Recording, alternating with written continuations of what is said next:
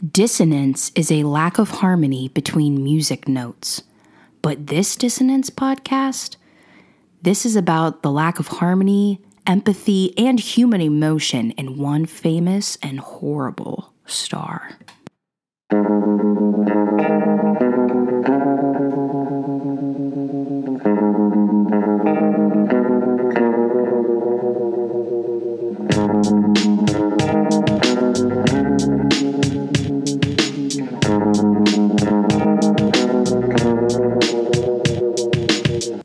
Hey, howdy, hey, I'm so glad you're joining me today on this week's episode of Dissonance, a music and murder podcast. Listen, friends, if you joined me last week and you heard the story about Spade Cooley and you're just dying to know what happens, I'm so glad that you're here today because we're going to wrap up all of those loose ends of what happens to Spade Cooley.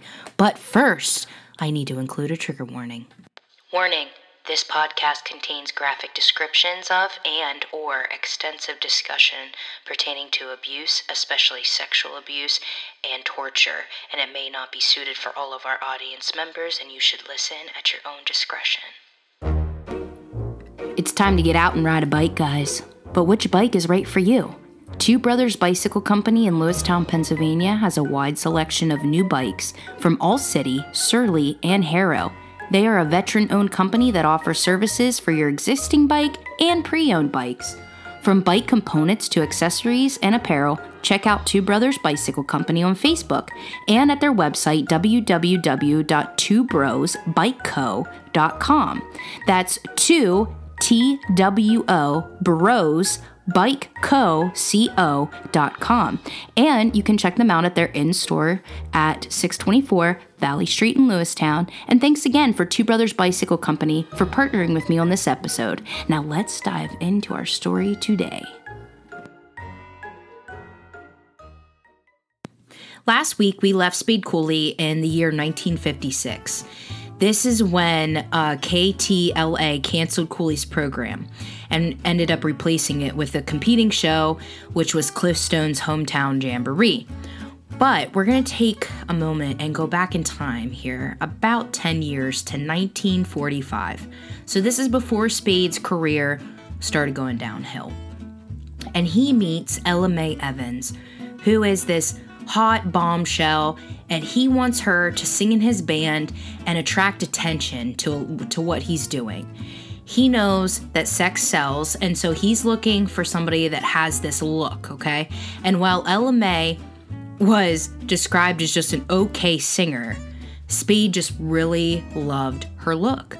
He consequently abandons and divorces his first wife, and he leaves his 11-year-old son, and he marries Ella Mae in that same year, 1945.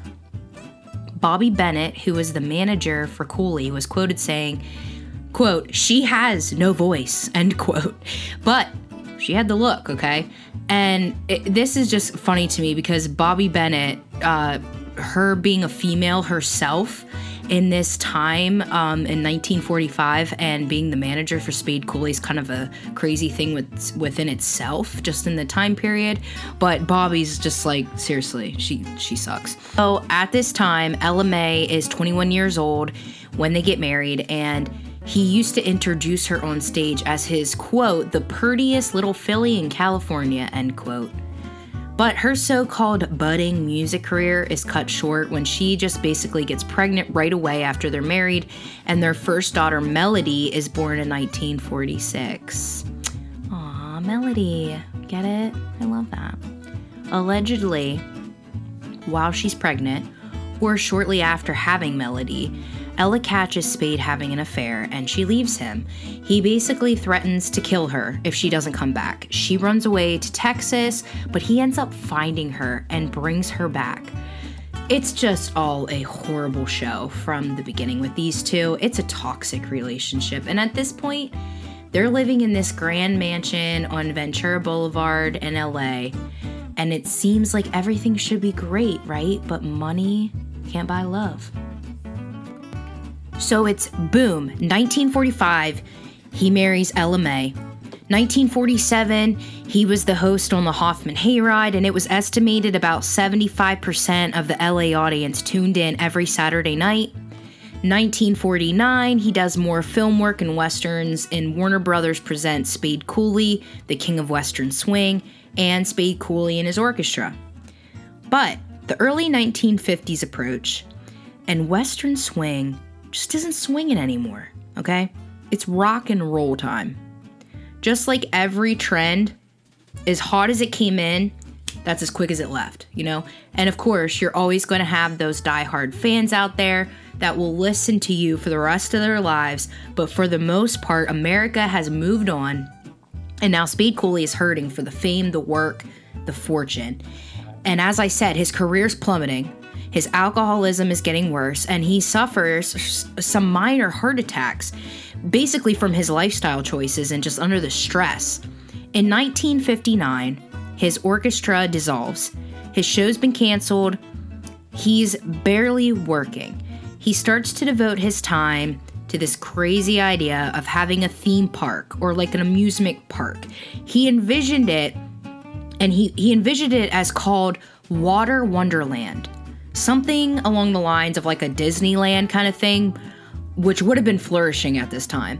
He wanted to have like rides and swimming pools, but also a studio for broadcasting music and shows.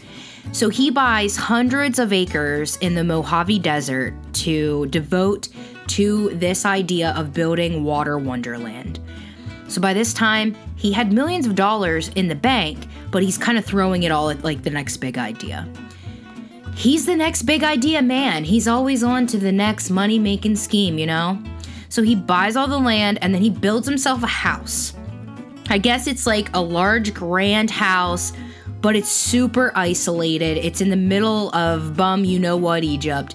And he also has a studio for broadcasting and it like within this whole area. But the idea eventually falls through and it leaves him in complete financial ruin.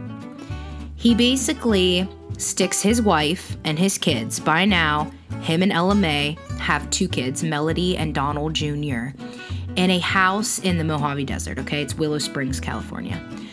He's basically isolated his family in the desert. While he's living a total separate life, he continues to have multiple affairs. His drinking is completely off the charts. At this time, there was some speculation that he was also doing some drugs in the form of pills, illegal pills. Spade was also said to never turn a girl down, like anyone. Fan, fellow musicians, buckle bunnies, all of it. He's always, you know, trying to make himself feel good. He's feeding his ego. So by this time, he's older now. He's pretty much retired. He plays his last public concert on New Year's of 1960. So it's kind of over for him. 1961, Ella Mae is hospitalized for, quote, extreme strain, end quote. So this is stress. And while she's in the hospital, she's telling the doctors and nurses about the abuse that she receives at the hands of her husband. She expressed fear that Spade was going to kill her. And while in the hospital, she calls a female attorney to start with divorce proceedings. She's had enough. She also concocts a plan to set some money back a little bit so that she can be financially stable for when the time comes that she's going to leave Spade once and for all.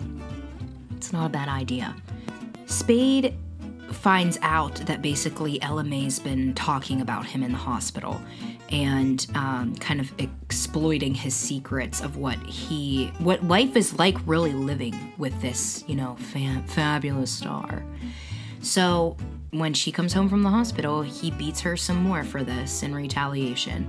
So this is when things get slippery, because not only is Spade Cooley a full-blown alcoholic, but he's also popping pills. We don't even know all what he's taking, but he is also becoming almost delusional at this point. And it's tough to say if this is driven all by his addictions or if this is actually a mental thing that he's dealing with. But he starts hyper-focusing on this idea that Ella Mae, his wife Ella Mae, is going to join or is joining a free love sex cult with these guys named Bud and Luther, who were water park business associates of Spade.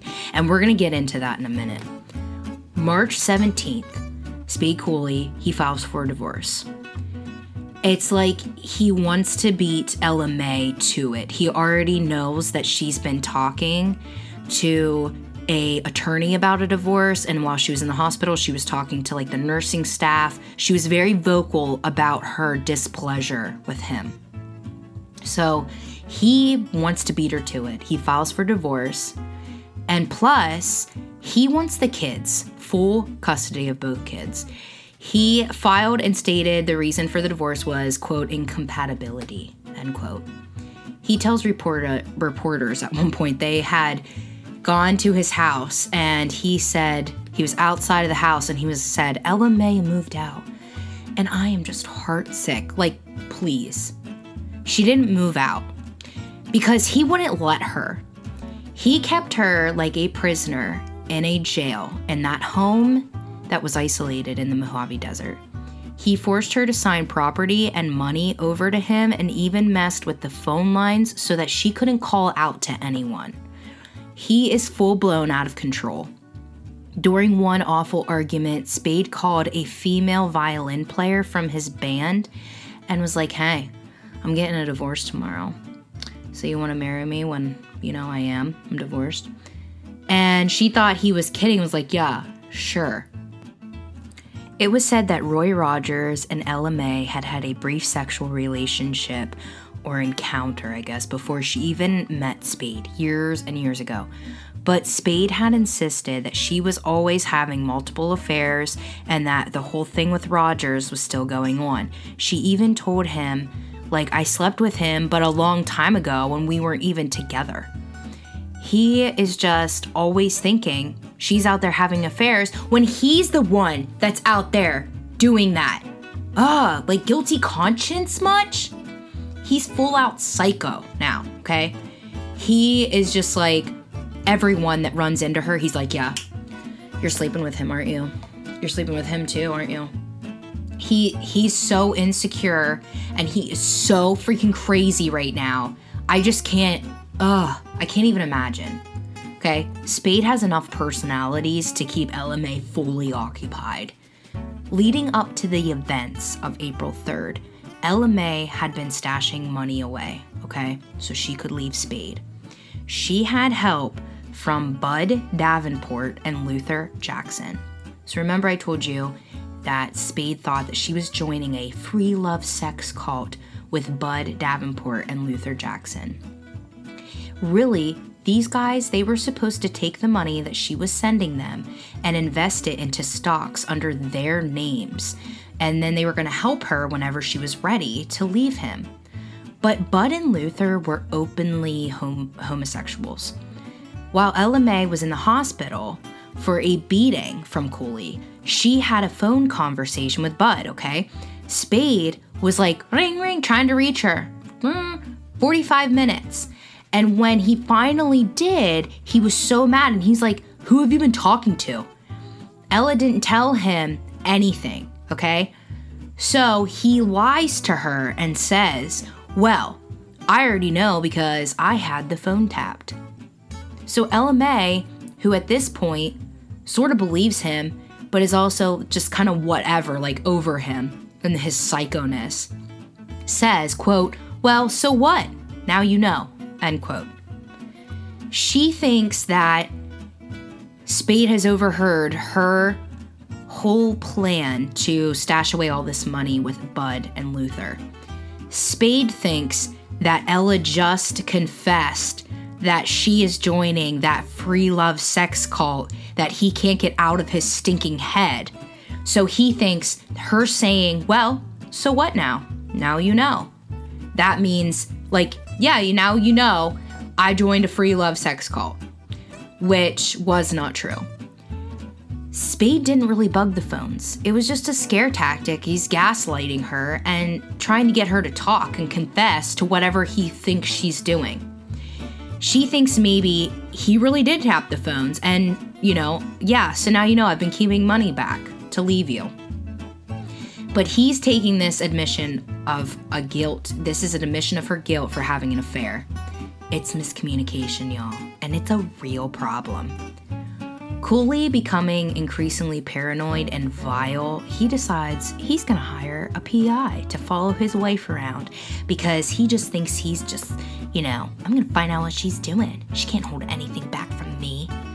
So, he also wants to, there's another reason that he wants to do this because he's an asshole, and he wants to try to see if the PI can dig up any kind of thing, any information, pictures, proof, whatever, that Ella Mae's been having all these affairs so that it'll look better for him in the divorce proceedings and maybe he'll get full custody of the kids like he's been wanting.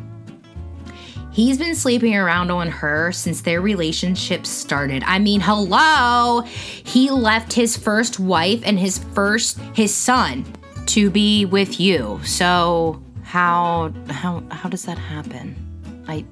You don't think he's gonna do it again? Okay. He's spinning out of control. He is questionably delusional, maybe even going through some kind of psychotic break, and I'm sure that all of the drugs that he's taking is not helping.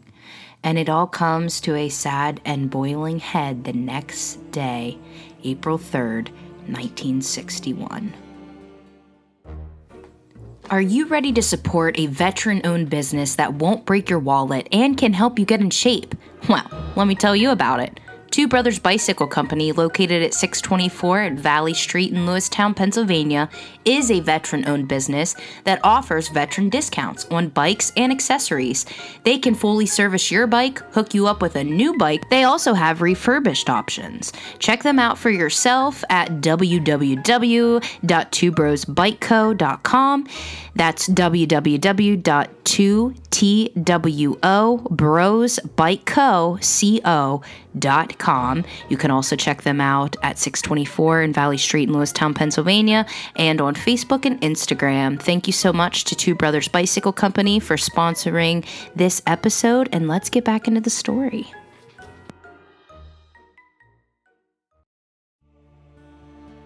April 3rd, 1961, Spade Cooley is a 54-year-old washed-up has-been that can't handle failure. He's a big drunk mess half the time, beating his wife mercilessly as they are fighting. This house is a mess. Around 4 p.m., Melody, his daughter, calls a neighbor. Her name is Mrs. McHorton, and she asked if she could spend the night there at her house. The neighbor said that she would be happy to have Melody and Donald Jr. over that night, so she extended the invitation to the younger boy as well. So Spade even gets on the phone and asks the neighbor if it's okay, and it's asking it's not an inconvenience, right? The neighbor reassured him that it wasn't a problem, and he said, quote, "Well, I needed this," end quote. This segment of the podcast, I'm going to read a summary from justia.law.com in the People vs. Spade Cooley. I will put this link to the website in the description box if you want to check it out for yourself. Quote, on April 3rd, 1961, the day of the homicide, Gerald L. Enfield, business associate of Spade Cooley, visited him at the ranch. Spade Cooley informed him he now had proof of the victim's infidelity and produced a written confession which stated in her handwriting that she had gone to a motel with two men, Davenport and Jackson. Enfield looked at the confession and said, "Yes, it's Ella Mae's handwriting, Spade, but I know how you got it." Spade replied, "What difference does it make as long as it's true?" At 2 p.m., Russell Curson arrived at the ranch. At that time, a pickup truck was blocking one entrance of the Cooley Ranch, and there was a chain across the other entrance. Curson entered the home where he and Spade Cooley discussed business matters, particularly the drafting of a check for $2,000 and the payment of a debt owed to a Mr. Peterson. Shortly afterwards, L.C. Martin, Spade Cooley's foreman, arrived. Curson signed the payroll checks for the work crew. At that time, Spade was dressed in a striped shirt with shirt tails out, khaki trousers, and black boots. At Spade's request, Curson left to purchase a bottle of whiskey. Curson returned later in the afternoon, and he, Martin, and Spade each poured a drink. At 4 p.m., Melody telephoned from the McHorton home nearby, asking if she could spend the night there. Mrs. McHorton spoke to Spade Cooley and told him she would be happy to have Melody and her little brother Donald Jr. stay overnight with her own children. Spade asked if it would not be a great imposition. She replied that it would not, and Spade said, quote, "Well, I needed this," end quote. At 4:40 p.m., Chester Peterson, the contractor, arrived to collect his check for the $2,000. Curson refused to sign a check in that amount, as checks of over $500 required the express approval of the board of directors of the corporation for which the work had been done. Spade Cooley thereupon became belligerent, made heated statements to Curson that his action was ruining Spade's reputation for paying bills promptly, finally shoved him, challenged him to a fight, and expelled him from the house. At about 5:30 p.m., Spade attempted to persuade Martin to accompany him to the trailer of Davenport and Jackson to watch him beat them. Peterson left about 5:30. Spade and Martin discussed certain projects under construction at the ranch, and at 5:35 p.m., Ella May walked into the room and sat down in a chair, separated from Spade's chair by a coffee table. She looked pale, her left eye was black, her hair was, quote, messy. She had no cuts under the chin, no cuts on the nose, and no other visible marks or bruises, and she appeared to be missing no hair on her head. Spade kept asking Martin in her presence to go with him to beat up Davenport and Jackson, but Martin would not. He left the ranch at 5:45 p.m. At 6 o'clock, Ella May called Melody and asked her to come home so she could explain to her, quote, what this was all about, end quote. Melody told her mother that she did not want to come home. Spade then took the phone and he said, "I know, Melody, you don't want to see your mother. You don't want to see her. This old rep, do you?" Melody replied that she did wish to see her mother. So, Spade told her to come on home. The girl asked Mrs. McHorton to drive her to the ranch, but to pick her up again no later than 20 minutes afterwards. So, at this point, Melody knows that her parents have been fighting all day in the house and that it's been an absolute toxic place, and all she wants to do is get out. And that is why she persuaded her dad to let her go and stay at a neighbor's house. But her parents, really, Spade, is so immature and so out of his mind that he is sort of threatening Melody and Ella May by saying, like, "You want to come home and see your mom, right?" Well, really what happens is that Spade made Ella May call Melody and tell her to come back because he wanted to use this as a form of torture to abuse both of them. When Melody gets back home, Spade had been beating Ella in the living room, and then the fighting had moved to the bedroom. It's allegedly in the bedroom is where this incident finally ends. He beat and choked, kicked her, and calling her awful names like a slut while yanking out massive amounts of hair and sexually violating her with the handle of a broom.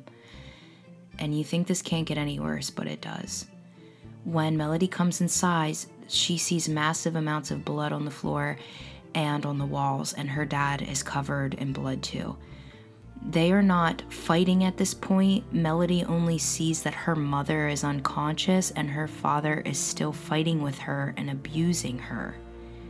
You would think a normal person would try to get her out of the house, but obviously he's not normal because normal people don't kill their wives. Instead, he says, quote, "Come here, I want you to see your mother," end quote. Almost like he's proud of it. The house is a wreck. Trash, broken glass, blood, everywhere. Awful, awful thing for a child to walk into. She goes to the bedroom because I'm sure that she's terrified of her own father. Ella May isn't in there though. He had moved her to the bathroom. She must have been in the shower. I'm not attempting to explain irrational behavior, but it comes out in the trial that he either knows at this point that he's done major damage to her and he's just being cruel with what is to follow, while others speculate he's so drunk and out of his mind he's not aware what's happening. We think he put her in the shower after the initial beating to, quote, wake her up. She's unconscious, but he puts her in there and he says, quote unquote, to wake her up. He says, quote, get up, Ella May, Melody is here, end quote. She doesn't move. Her limp body still on the floor. He is acting like Ella May is pretending to be unconscious or dead. Or at this point he knows she is, and he's just an absolute monster. After he drags her, he picks her head up and slams it twice on the floor. These 2 blows are what is speculated to actually have killed her. He decides to make a sick, disgusting game out of it. He leaves Melody in the room and goes to the living room, and he says, quote, Melody, I'll give you 3 minutes to get her up off the floor, or I'll kill her if you don't get her up, end quote. He's in the living room giving a countdown for his daughter. 1 minute left. Half a minute left. Melody, she's terrified. She's a victim in all of this, and she's trying to lift her mother off the floor, but she can't hoist her body. This is also from the case file on Cooley at justia.law.com. The victim's body was covered with multiple bruises and abrasions. Her left eye was blackened, her nose bruised, her lips bruised and split. There were cracks on the chin, injuries to her neck, shoulder, chest, hip, arms, wrist, and legs. There was an abrasion on the right side of the right breast. The nipple was blackened and discolored and partially separated from the breast, end quote. Finally, he said, time's up, Melody. And he strode into the room with a rifle in his hand. He made his daughter sit down in a chair and said, quote, all right, Melody, you're going to watch me kill her, end quote. With that statement, he stamped the victim in the abdomen with his boot. Contusions in the abdomen area indicate 3 applications of force. This stamping split the victim's abdominal aorta, and the result was hemorrhaging, causing her death in approximately 20 minutes, in the opinion of one expert witness. After he stamped on her, Cooley stooped down by the victim and said, quote, we'll just see if you're dead, end quote. He called her a slut, and then he knelt down and touched the nipples of both of her breasts with his cigarette. Melody started to run, but Cooley grabbed her and said, quote, all right, I'll give you 2 more minutes to get her off the floor, end quote. Then the phone rang. Spade answered it and carried on a conversation. Then he returned to the bedroom and said, quote, come on, Melody, I won't touch her anymore, sexual-wise, end quote. Cooley then took Melody into the living room, made her sit on his lap, kissed her passionately, and touched her breast. He told her he was going to turn all this love over to her and Donald Jr. as their mother had, quote, crushed him. Melody remarked that she would turn off the shower. She basically is trying to get away, but she's scared, so she's being very smart about it and says, well, maybe I should turn off the shower. Spade told her to pour some water on Ella May. She did pour water on her mother's chest, as from the rattling sound she heard coming from her mother's throat, she feared that she would drown her if she bathed her face. It was at this time the telephone rang, and it was William Lewis, or Billy Lewis, the PI that Cooley had hired to track down his wife. Basically, Cooley wants the PI to help him find some evidence of her affairs for the divorce proceedings.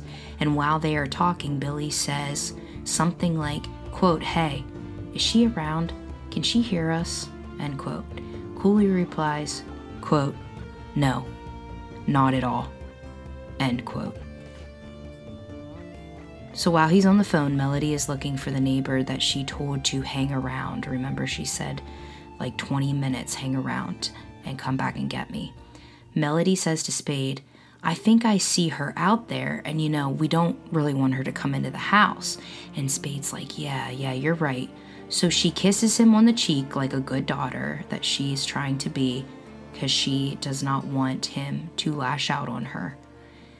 And she's running out of the house, and he calls after her saying, quote, "Melody, don't tell the police anything.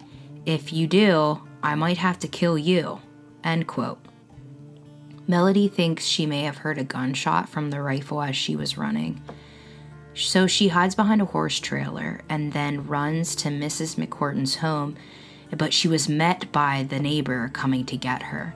She was crying hysterically, but gave a full account to the neighbor what she had just witnessed. Thank God she got out of there, and thank God for this sweet neighbor being a shelter of safety for her and for her brother during this awful day. Back at home, Spade is trying to clean up some of the blood. Later in the evening, his manager, Bobby Bennett, shows up, and she's going to go over some business things with Spade. She was accompanied by another man named Ed, and the three were talking business. Cooley just acts like everything that he just did didn't happen. He doesn't say anything about Ella during the business meeting, but he does get up and goes back into the bedroom on one occasion to look at his wife. He comes back out then and tells Bobby Bennett that she was hurt, and Bobby is like, "Call someone, dumbass." She urged him to call a doctor, but he refused. Instead, he had Bobby call to the nurse in LA at 9 p.m. Bobby said that Ella had an accident and that the nurse was needed at the ranch. The nurse was like, "Well, if she's really that bad, you guys need to just call the ambulance." Duh. But no one calls 911. The nurse shows up. Her name is Dorothea Davis, and this is around 11 p.m. that night. So it's been hours, y'all. By this time, Ella is in bed, covered. They had picked her up off the floor. She's in bed, and they covered her up to the chin with a blanket, and the nurse is like, "Yeah, she's dead. You should probably call that ambulance now." They take her to the hospital, and the doctors even talk to Cooley, who is not remorseful, they say.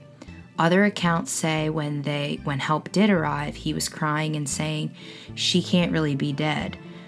While being interviewed at the hospital, he says he may have hit her once or twice, but all the other injuries were from jumping out of a moving car, probably to get away from him, and from her falling in the shower that same evening. Sure. He is arrested and charged with first-degree murder. He has more than fiddle calluses on his hands now, y'all. He has blood on his hands. The DA is named Kit Nelson in this trial, and Cooley's attorney is P. Basil Lambros. During this time, Cooley had, like I said, several minor heart attacks, and he kept having them, and just general failing health, so his trial was delayed. But he pleads not guilty by reason of insanity. However, 3 psychologists deemed him sane to stand trial.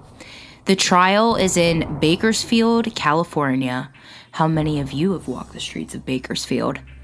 Kit Nelson calls 24 witnesses, including Melody. And what a brave girl. While Cooley kept claiming he didn't have, quote, conscious recollection, end quote, of any of the events of that night. But Melody was soon going to clear all of those details up for him when she testified. She was initially walking into the house, quote, "He was real sweaty and he had blood spots on his pants. He put down the phone and said, 'Come in here. I want you to see your mother. She's going to tell you something.' He took a hold of my arm and took me into the den. The shower was running in the bathroom. Mother was in the shower. He opened the door and said, 'Get up. Melody's here. talk to her. He grabbed her by the hair and dragged her into the den with both hands. She was undressed. He banged her head on the floor twice. He called her a slut. She couldn't move. She seemed unconscious. He turned back to Mother and said, "We'll see if you're dead." Then he stomped her in the stomach with his left foot. He took a cigarette, which he had been smoking, and he burned her twice. End quote. In the middle of her testimony, Spade Cooley faints. Dramatic? Meh. Or is it health issues? I mean, none of us really know. The PI said that Spade had hired him to spy on his wife and build a strong divorce case. He testified, too, stating that he had found no evidence that Ella May was having an affair. Another witness was the nurse, Dorothy Davis. Dorothy was also a, quote, family friend, whatever that means. She talked about Ella telling her things about an affair with Roy Rogers and how Ella had confessed to her, saying in 1952 or in 1953 she had had a sexual relationship with him. Even Dorothy said that she didn't believe Ella May when she told her. She said she was under a lot of stress and she wasn't thinking clearly. Spade Cooley refers to Roy Rogers in the testimony as his ex-best friend. Ooh, burn. I don't think Rogers cares. This trial is highly publicized. All of the weird, muddled delusions of Cooley are spewed for all of LA to see. He talked about his sureness that she was joining a free love sex cult, and he even made a few homophobic comments about his business associates, Bud and Luther, that Ella May had been conspiring to save money for her. He tried to spin everything in his favor for this trial, of course. When questioned about his torturous moves, like burning her nipples, he explained it away. He said Ella May did it to herself. Yeah, right. He said she yelled, quote, "Now you think I don't love you, don't you?" End quote. She took his cigarette and said, quote, "I'll show you how much I love you," end quote.